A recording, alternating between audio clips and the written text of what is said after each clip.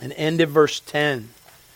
2 Corinthians chapter 5, beginning of verse 1 down through verse 10. When I'm done reading, please remain standing for prayer.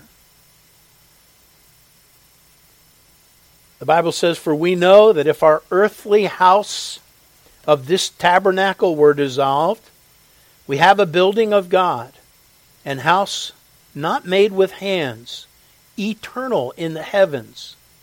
For in this we groan, earnestly desiring to be clothed upon with our house which is from heaven. If so be, that being clothed we shall not be found naked. For we that are in this tabernacle do groan, being burdened, not for that we would be unclothed, but clothed upon, that mortality might be swallowed up of life. Now he that wrought us for the selfsame thing is God, who also hath given unto us the earnest of the Spirit. Therefore we are always confident that whilst we are at home in the body, we are absent from the Lord. For we walk by faith, not by sight. We are confident, I say, and willing rather to be absent from the body and to be present with the Lord. Wherefore we labor that whether present or absent, we may be accepted of Him. For we must all appear before the judgment seat of Christ, that every one may receive the things done in his body according to that he hath done, whether it be good or bad." May God bless His word. Please bow with me in prayer. Father, again, thank you for the privilege of being able to pray. Thank you, Father, that this invitation to boldly enter into your throne room is available to your children 24/7. Thank you that you are not weary, neither do you sleep.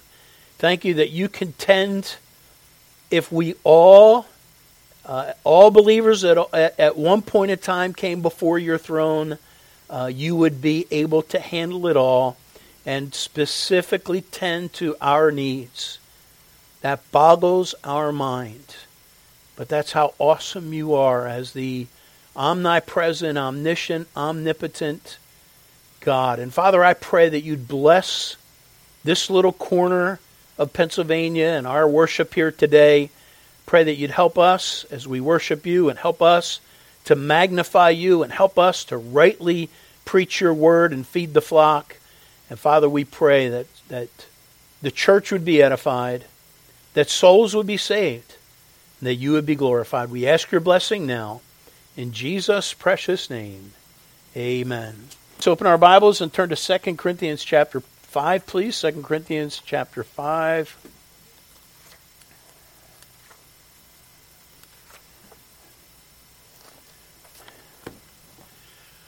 During our morning services, sporadically, we have been dealing with God's justice system. Now we also had Father's Day in there and our church anniversary, 30-year celebration. We took 2 weeks to deal with a theme there. But back in May 29th, we began talking. In fact, that was Memorial Day, and so we also talked about that.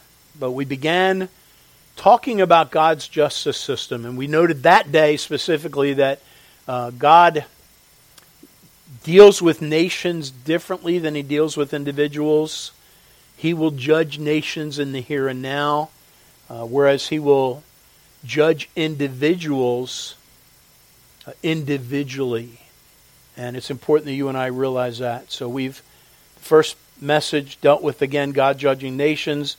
Second message was focusing on God the judge. Third message was how all men will be judged. And then the fourth message was the great white throne judgment. That was last time.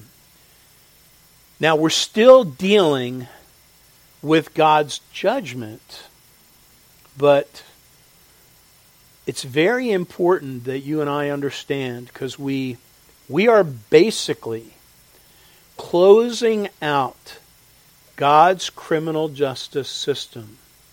In fact, crime, when you study the origins of that word, have its root in breaking God's law, sinning. And, all sin is a crime against God.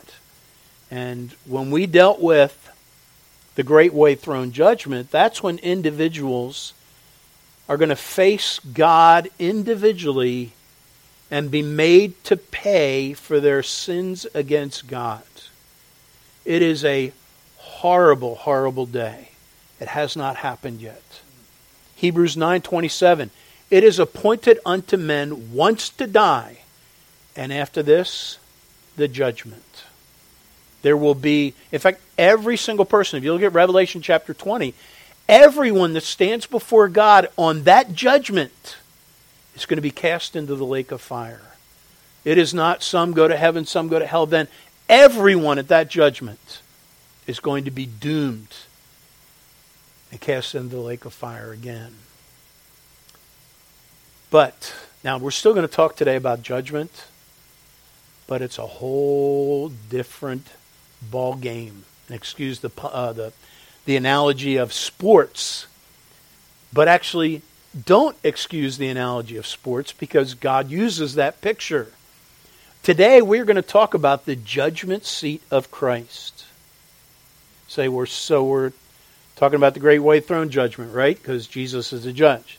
No, we're talking about the judgment seat of Christ. And I want you to understand something very important. When you talk about paying for the penalty of our sin, the crimes against God, that's why people are going to go to hell. But because of Calvary, Jesus paid the penalty, the punishment that we deserve. You see, the Bible in the Greek, when it speaks about judgment, in the Scriptures, there's two different kinds of judgment. Just in the word judgment, you have one which is the word judgment in a criminal justice setting. That's where the best illustration we can have and the clearest picture is the courtroom, criminal justice system. You're going to face the music. You're going to, pay for your crimes. But because Jesus Christ came and bore our sins in His body, you and I don't have to face that ultimate justice. Here's the blessing. When we talk about authority, and we did that early on in the beginning of this, we noted from Romans and we also noted from Peter that there's two aspects to people being good authorities in carrying out justice.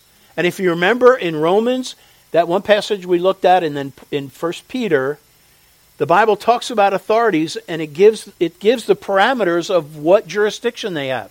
They are to punish evildoers and reward the good.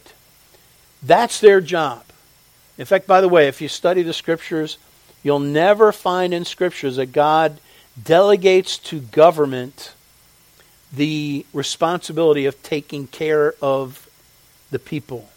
They're to get their hands off and just let us be to work, and the more diligent are going to succeed more. Their job is to just protect us so that we can lead quiet and peaceable lives. Two aspects to do that. Punish the bad people, reward the good people. Now, we've been talking about God's criminal justice system, and we've been mainly talking about punishing the bad. And that happened. It's going to happen on Judgment Day at Great White Throne. It happened on Calvary, so that now we can move into that second category of judgment, which is totally different. We are no longer talking about the criminal justice system. The word judgment, the word specifically for the judgment seat of Christ, is the Greek word bema. In fact, if you've ever heard some people call it the bema seat judgment, bema literally means judgment seat. So if people say bema seat judgment, they're kind of saying judgment seat.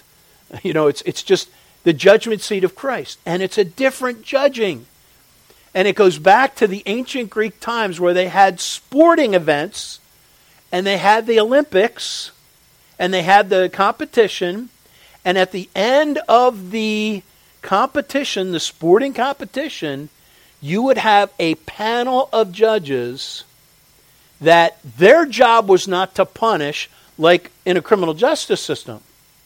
Their job was simply to reward the succeeders, those who strive, those who won. And by the way, folks, that's what we're going to talk about today. And I want you to understand, we are now closing the books on God's criminal justice system. That's been dealt with. If you have come to Calvary, you have had, justice has been meted out. If you've come to Calvary and responded to the finished work of Jesus Christ, His shed blood cleansed you of your sin, and you have believed in the Lord Jesus Christ, your penalty has been paid. And justice has taken place because He paid for our sins. And that now we come to our judgment. But you have to realize, and I'm probably going to mention it 20 different ways from Sunday, today on Sunday, that you have to understand that when we talk about the judgment seat of Christ, it is totally, completely different than the great white throne judgment, because our relationship with God is totally different than it was before our sin debt was paid. So, look at 2 Corinthians chapter 5. In fact, let me remind you, the Bible says in Romans chapter 8 and verse 1, there is therefore now no condemnation to them which are in Christ Jesus. You say, well, wait a minute. We're talking about the judgment seat of Christ, and then I'm going to be standing before the judgment seat of Christ, and you're saying there's no condemnation? Right. That's why you've got to get your mind now off of the kind of judgment that we talk about with a criminal justice system. Punishing bad. Because we're now moving on. Are you born again? Have you responded to the gospel and believed on the Lord Jesus Christ? Have you repented of your sins and trusted Jesus Christ as your Savior? Because if you have, there is no condemnation in your life. You do not have to pay for your sins. The judgment seat of Christ is not a penalty phase at all. It is totally a rewards tribunal. That's the idea of Bema. Please understand that. See, you and I, folks, we are now free to serve Christ. Free to serve Christ. Look at 2 Corinthians chapter 5 and verse 10. The Bible says, for we must all appear before the judgment seat, those two English words, the Greek word bema, the root word. We must all appear before the judgment seat of Christ. Why? That everyone may receive the things done in his body according to that he hath done, whether it be good or bad. So now what is the judgment seat of Christ about? Just like a sports judgment tribunal, just as you have the umpires, the referees, the judges for the Olympics, it is simply to give out rewards, not to pay for our sin. So, folks, if you have been born again, please, please, please understand your sin was paid for completely. And now you and I are free to serve Christ. Is it? And so it's all about rewards. But I want to ask you something. Is it wrong to be motivated by reward? You say, we should want to serve Christ for nothing, no matter what. We should just want to serve Christ because we love Him and we're not motivated by reward. And I want to quote to you. There's a great work out there. It's a little booklet by a pastor. I forget his name. Wrote a book on finances, and it's so short, but it is so powerful. It's called The Treasure Principle. And he answers this question, is it wrong to be motivated by reward? He says, no. If it were wrong, Christ wouldn't offer it to us as motivation. Reward is His idea.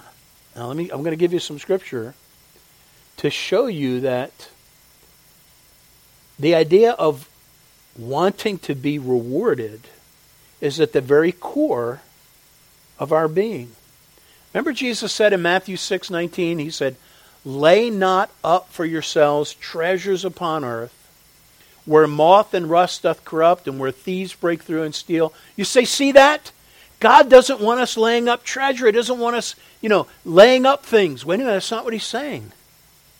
He's saying, don't lay up for yourselves treasures on earth, because they're temporary. They're fleeting. They're going to be, robbers can come in and steal.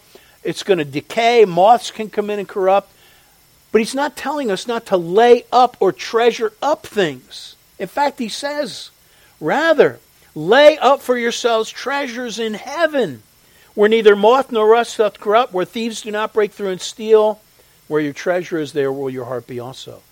God does not condemn you and I looking for reward. It is built into the fabric of our being. When you work, when you are diligent in life, when you work at a job, don't you expect a paycheck? Is that sinful?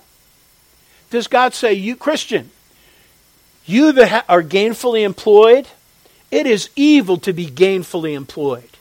You should all be volunteers for your jobs. Just say, boss, I no longer want a paycheck. I just love working here. I love what you do. I stand for the company, and I just want to serve, volunteer. Is that God's philosophy? No, because the Bible says if any doesn't work, neither should he eat. In other words, that whole idea of working hard because there's a reward, he doesn't condemn that, he establishes it. Or how about this one? Jesus said in Matthew 16:26, what is a man profited? Oh, wait a minute, Jesus. No, we're not motivated by a desire for reward, so please close this conversation down. What do you mean, what is a man profited? We don't talk about profit here. We're just all about doing and giving. No, he said, what is a man profited if he gain the whole world and lose his own soul? God is not against the idea of reward. It's a matter of, are we pursuing the reward that is eternal or the one that gratifies temporarily? Remember what Jim Elliot, the great missionary that gave his life, he said, he is no fool who gives what he cannot keep to gain what he cannot lose. God is not against the idea of reward. He is no fool who gives what he cannot keep. That's what Jesus was saying in Matthew 6. Don't lay up for yourselves treasures on earth, but treasures in heaven. So the idea of us being motivated by reward is not condemned. You and I are living for eternity. We are laying up treasures in heaven, and at the judgment seat of Christ, that's where you and I, that's going to be payday, as it were. That's where we are going to get rewarded for what we have done in serving Christ. So I want to answer three things this morning about the judgment seat of Christ. First of all, the who. Who's going to be there? Then we're going to look at the what. What is it? And then the how. And if you are not born again, if you've not, theoretically, if you've not come to the cross of Calvary and seen yourself as a lost sinner, undeserving of God's mercy, condemned to die, and you heard that Jesus Christ died on the cross for your sins, you came to understand that He paid the penalty that you justly deserve. You repented of your sins. You cried out for mercy. If you've not done that, then you need to stop what you're doing, because you are headed towards a different judgment. You're going to have to answer for your crimes against God, your sin. And until you come to Calvary and receive the gift of eternal life, you realize why Jesus had to die on Calvary. You respond by believing and taking Him as your Savior. That's what you need to do. In fact, that's the only thing you need to do. That needs to be priority number one. Put everything else aside. And I cannot begin to plead with you how important this is. If you have not trusted Christ, if you've not been born again, everything I say from this point on is fluff and worthless. because it will not apply to you. And I want it to apply to you. And you've got to, see, until your criminal case is dealt with before the judgment bar of God, then you are not going to be free to serve Him and love Him and praise Him. So, take care of that if you need to. So who's going to be at the judgment seat of Christ then? 2 Corinthians 5 verse 10, it says, "For we must all appear before the judgment seat of Christ." Listen to what Paul said in Romans chapter 14 and verse 10. He says, "Why dost thou judge thy brother? Or why dost thou set at naught thy brother? For we shall all stand before the judgment seat of Christ." That's to every Christian. You know, it's so easy for us. That's why Jesus in Matthew 7 talked about the mote and the beam. Why do you behold the mote, the splinter that's in your neighbor's eye, and you don't consider the beam, the joist that's in your own eye? It is human nature for us to magnify everybody else's failures and to minimize our own. It is natural. And so Paul says in Romans 14:10, "Why do you judge your brother? Why do you set him at naught? Why do you reject him? For we are all going to stand before the judgment seat of Christ."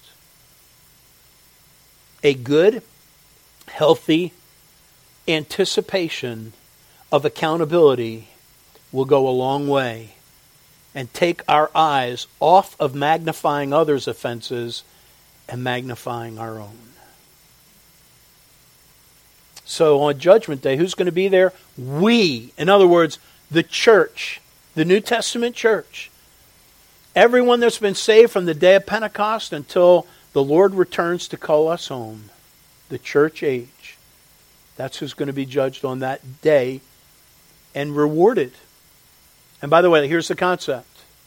Because this is not a criminal court system, because we're not paying for our sins, because this is not a punishment, it's simply rewards, then the whole issue then is who's going to get rewards, just like any sporting event. Who wins a prize? Who doesn't? So the only loss at the bema of Christ is going to be what you could have earned and what you could have won, what you could have been rewarded with.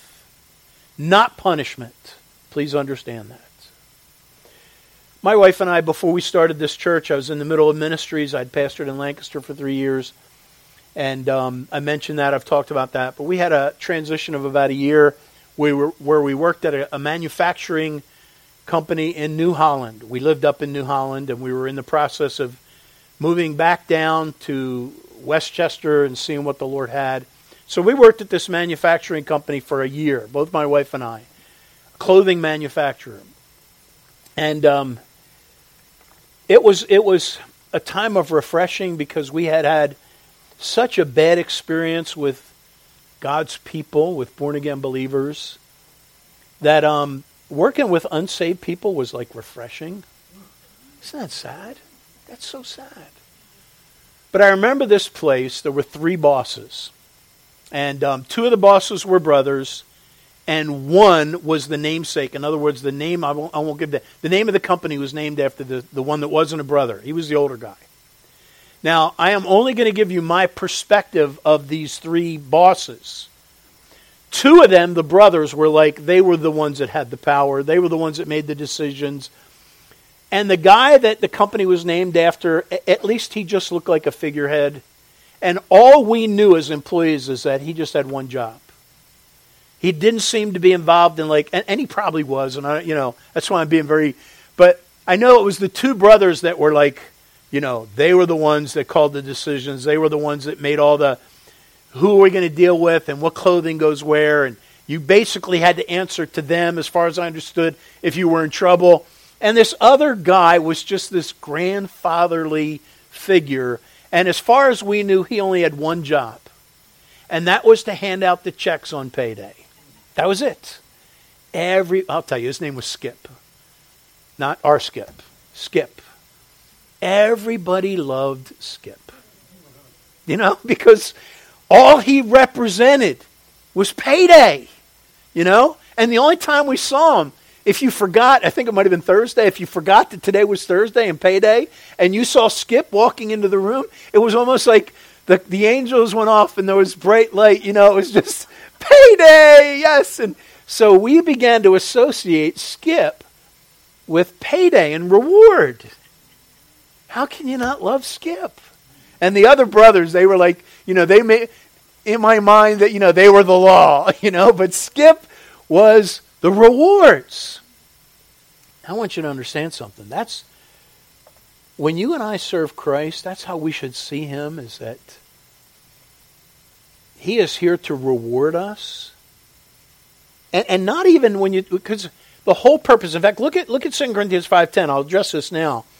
Because the word bad is used at the end, which might make you think that there's some punishment here.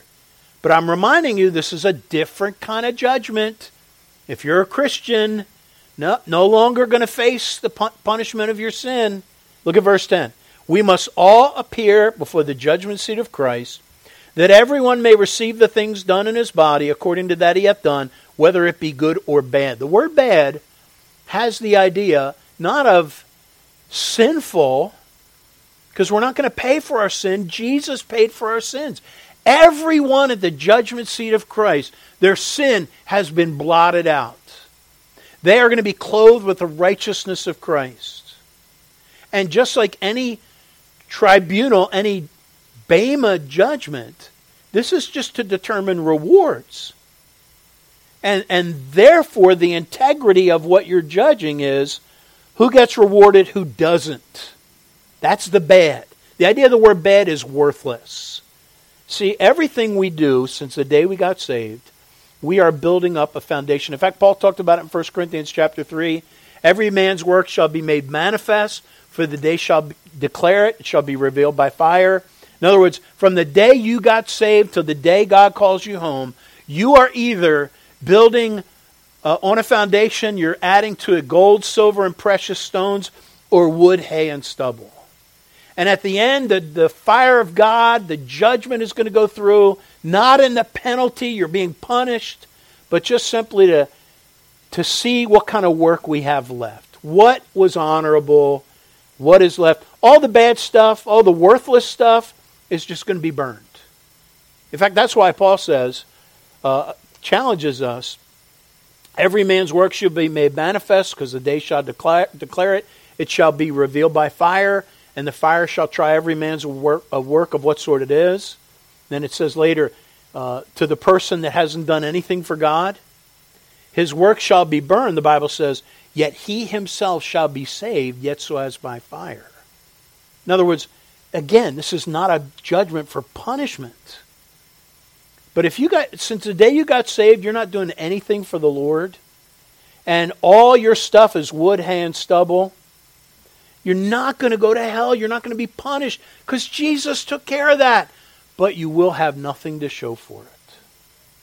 That'll be sad. That's the bad. That's the worthless.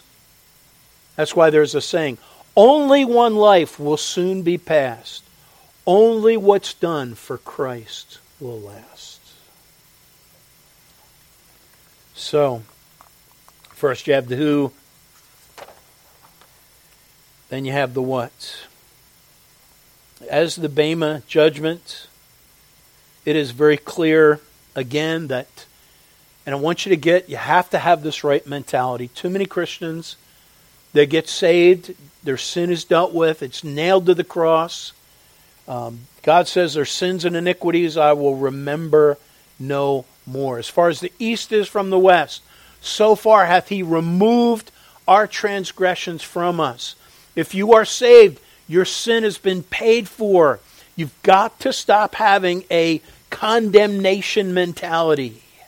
You have been accepted in the beloved. Folks, there's so much freedom there. And as we talked about in our Bible study, we're not talking about now you can do whatever you want to do. You can, but what you want to do when you get saved is you want to live to please Christ, the one that called us to serve Him. And that's the whole purpose of this judgment, is for rewards. Because, in fact, Paul says this to Timothy, endure hardness as a good soldier of Jesus Christ. No man that warreth, rather, entangleth himself with the affairs of this life, Why? That he may please him who hath called him to be a soldier. That's what the Bema judgment is all about. It's simply hearing in one way or another his praise, well done, thou good and faithful servant. It's like the Christian's ultimate pat on the back. And sometimes we live for human favor and human applause, and we want that pat on the back from humans. But you know what? The only one that really matters, folks, is that Jesus Christ says, well done. Really think about it. Isn't that what you're looking for? It's not fun to displease people. When people, you ever heard someone say this? I'm really disappointed in you. Wow, that can be a dagger, can't it? I am really disappointed in you. Now, not to be disrespectful, but I'm only looking for Christ's non-disappointment. You know, that's all I'm looking for. I want to please him. And as my pastor said, and I love this saying, and I got to drill it into my head every day, if you and I please Christ, then we will end up pleasing the people that are worth pleasing. Now, I love that. Because in other words, that's what we have to focus on, not trying to please people. In fact, Paul even said that in Corinthians. He said, with me it is no small thing to be judged of you or of man's judgment. He's saying, I couldn't care less what you think, respectfully. He's like, I just want to please my master. That's where you and I have to be. That's what the Bema judgment's all about. That's the pat on the back where we know he's been pleased. Again, we're not being condemned. There is no condemnation. Keep that in mind. I close with this. There is a great, famous work. It's been referred to now historically as the Divine Comedy. Written by a man named Dante back in the 1300s. From 1308 to 1321, he worked and wrote what's it called? Dante's Inferno. You ever hear that? It's a great Italian work. And some of it is based on Scripture. Some of it is based on mythology. Some of it is based on the traditions of men. But where it's based on Scripture, it's interesting. He has some accurate things in there. He's got a lot of things that are not accurate. In Dante's Inferno, he seems to indicate that he does indicate that there are degrees of punishment and degrees, and we get that both in Scripture, that there are degrees of punishment, being those who are beaten with few stripes versus many stripes. There seems to be that idea. And for rewards, those who are faithful in serving the Lord will be given responsibility over a certain amount of cities. Those who have been more faithful to him will have more ability to serve. So there is that idea. But there were some real fallacies in that are not based on Scripture. Let me present to you just a few quick things as we wrap up here. In his work, he has hell as in other words, there is another chance for salvation after death in Dante's Divine Comedy. I want you to realize, folks, the Bible doesn't teach that at all. And yet so many people believe it. So many people say, well, if I'm wrong, hopefully the Lord's going to I've heard this several times, hopefully the Lord's going to give me a second chance on Judgment Day when I stand before him and I realize I was wrong. Please understand, the Bible is very clear. God has communicated and articulated his word to us. He's given his revelation. You either reject it or receive it, but when you stand before God, it will be too late at that point. His work indicates that there are levels in hell, 9 concentric circles where our sinners are punished in a fashion befitting of their crime. Now, the Bible does suggest degrees of punishment, but there is nothing in the Bible about 9 concentric circles where there's levels in hell. The only picture in the Bible, it says, hell is spoken of as outer darkness, where there will be weeping and gnashing of teeth. His work indicates that there will be various punishments. Here's his fictional picture of judgments in hell. Some souls will be tormented by biting insects. Others will be wailing in mire. Some will be immersed in boiling blood. Some will be lashed with whips. Then there's lesser punishments involving, how's this one? Can you imagine this one? Having your head on backwards for all eternity. Can you imagine that? That would be awkward. And that would look weird.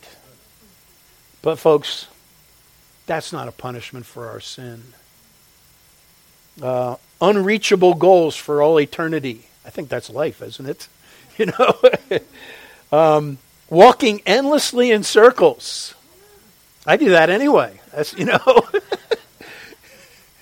But understand, you know, that is fiction, but hell is a very real place. But I submit to you folks that is not in the picture at all for you and I who are going to stand before the judgment seat of Christ. Just like the great white throne judgment, every one of those people is cast into the lake of fire. So, at the judgment seat of Christ, all of them, all of us, are going to heaven. Now here's what I want to close with. I'm talking to Christians now. It's not about being condemned. It's not about, oh, you've done bad. Yes, we've done bad. But the greatest motivation for us to just love Christ and serve Him is that we are living for His pleasure because He's what it's all about. And on that day, in fact, the parable where He gives, and we don't know this, but it's been quoted many times, that the example of reward is that you will hear your master say, well done, thou good and faithful servant. The Bible makes it very clear. In fact, we're going to close. Turn to the last book in 2 Timothy, the last chapter in 2 Timothy. We'll close with this. The Bible makes it clear that the rewards that are going to be given out are crowns. And again, if the desire to be rewarded is evil, then Paul is just dead wrong in what he says here. Look at 2 Timothy. This is his last book, last chapter. He's writing to Timothy. And he says in verse 6, he knows his death is pending. And he says, I am now ready to be offered, and the time of my departure is at hand. He's not trying to catch a train, folks. He knows he's going to be killed. He's awaiting prison. He's awaiting judgment. He says this, I have fought a good fight. I have finished my course. Notice this sporting picture. I fought a good fight. I have finished my course. I have kept the faith. Henceforth, there is laid up for me a crown of righteousness, which the Lord, the righteous judge, shall give me at that day, and not to me only, but unto all them also that love His appearing. And then I love the next verse. I think it's connected. He tells Timothy, do thy diligence to come to me. In other words, he's continuing ministry. And he's encouraging Timothy, hey, in the meantime, let's fight the good fight. You know, do thy diligence to come to me. And then he goes on and talks about the people that let him down, the people that were an encouragement. And he goes on speaking of ministry stuff. But here's the key, folks. You and I, every day we live, we have an opportunity to glorify God, to lay up treasure in heaven, to live for His purposes, so that someday we will never hear His condemnation. Don't ever fear that. You will never hear Him say, if you're born again, depart from me, I never knew you. That's the worst thing to hear. If you're a child of God, folks, you are robed in the righteousness of Christ. Then it's just a matter of His praise. Well done, thou good and faithful servant. I want to hear that. I don't want to hear it from men. Yeah, I do. Sometimes I do. You know, and I hate that. I hate that. I hate it. That I want, you know, when you folks say nice things about whatever ministry I've done and you don't condemn me, that's a blessing, but I don't want to be living for that. Now, I'm not telling you everybody start ganging up on Pastor and only condemn him. Any gripes you've had over the next 3 weeks, just criticize him. You know, keep me humble. You might do that. Who knows? But you know what? The bottom line is what really matters is I want to hear Him say, well done, thou good and faithful servant. Is that what you want? Let's pray. Father, thank you for your word. Help us to live for your pleasure. Help us to live because you are worthy. You are so awesome. You deserve our consuming efforts to love you and to walk in fellowship with you. And Father, I pray that it would be our desire to please you. And Lord, I ask you to help us. Help us that are saved to live in light of the fact that we are challenged to lay up treasures in heaven. And for those that are not saved, Father, I pray that they would stop right now and take care of spiritual business with you and get saved and be born again. We ask your blessing in Jesus' precious name. Amen.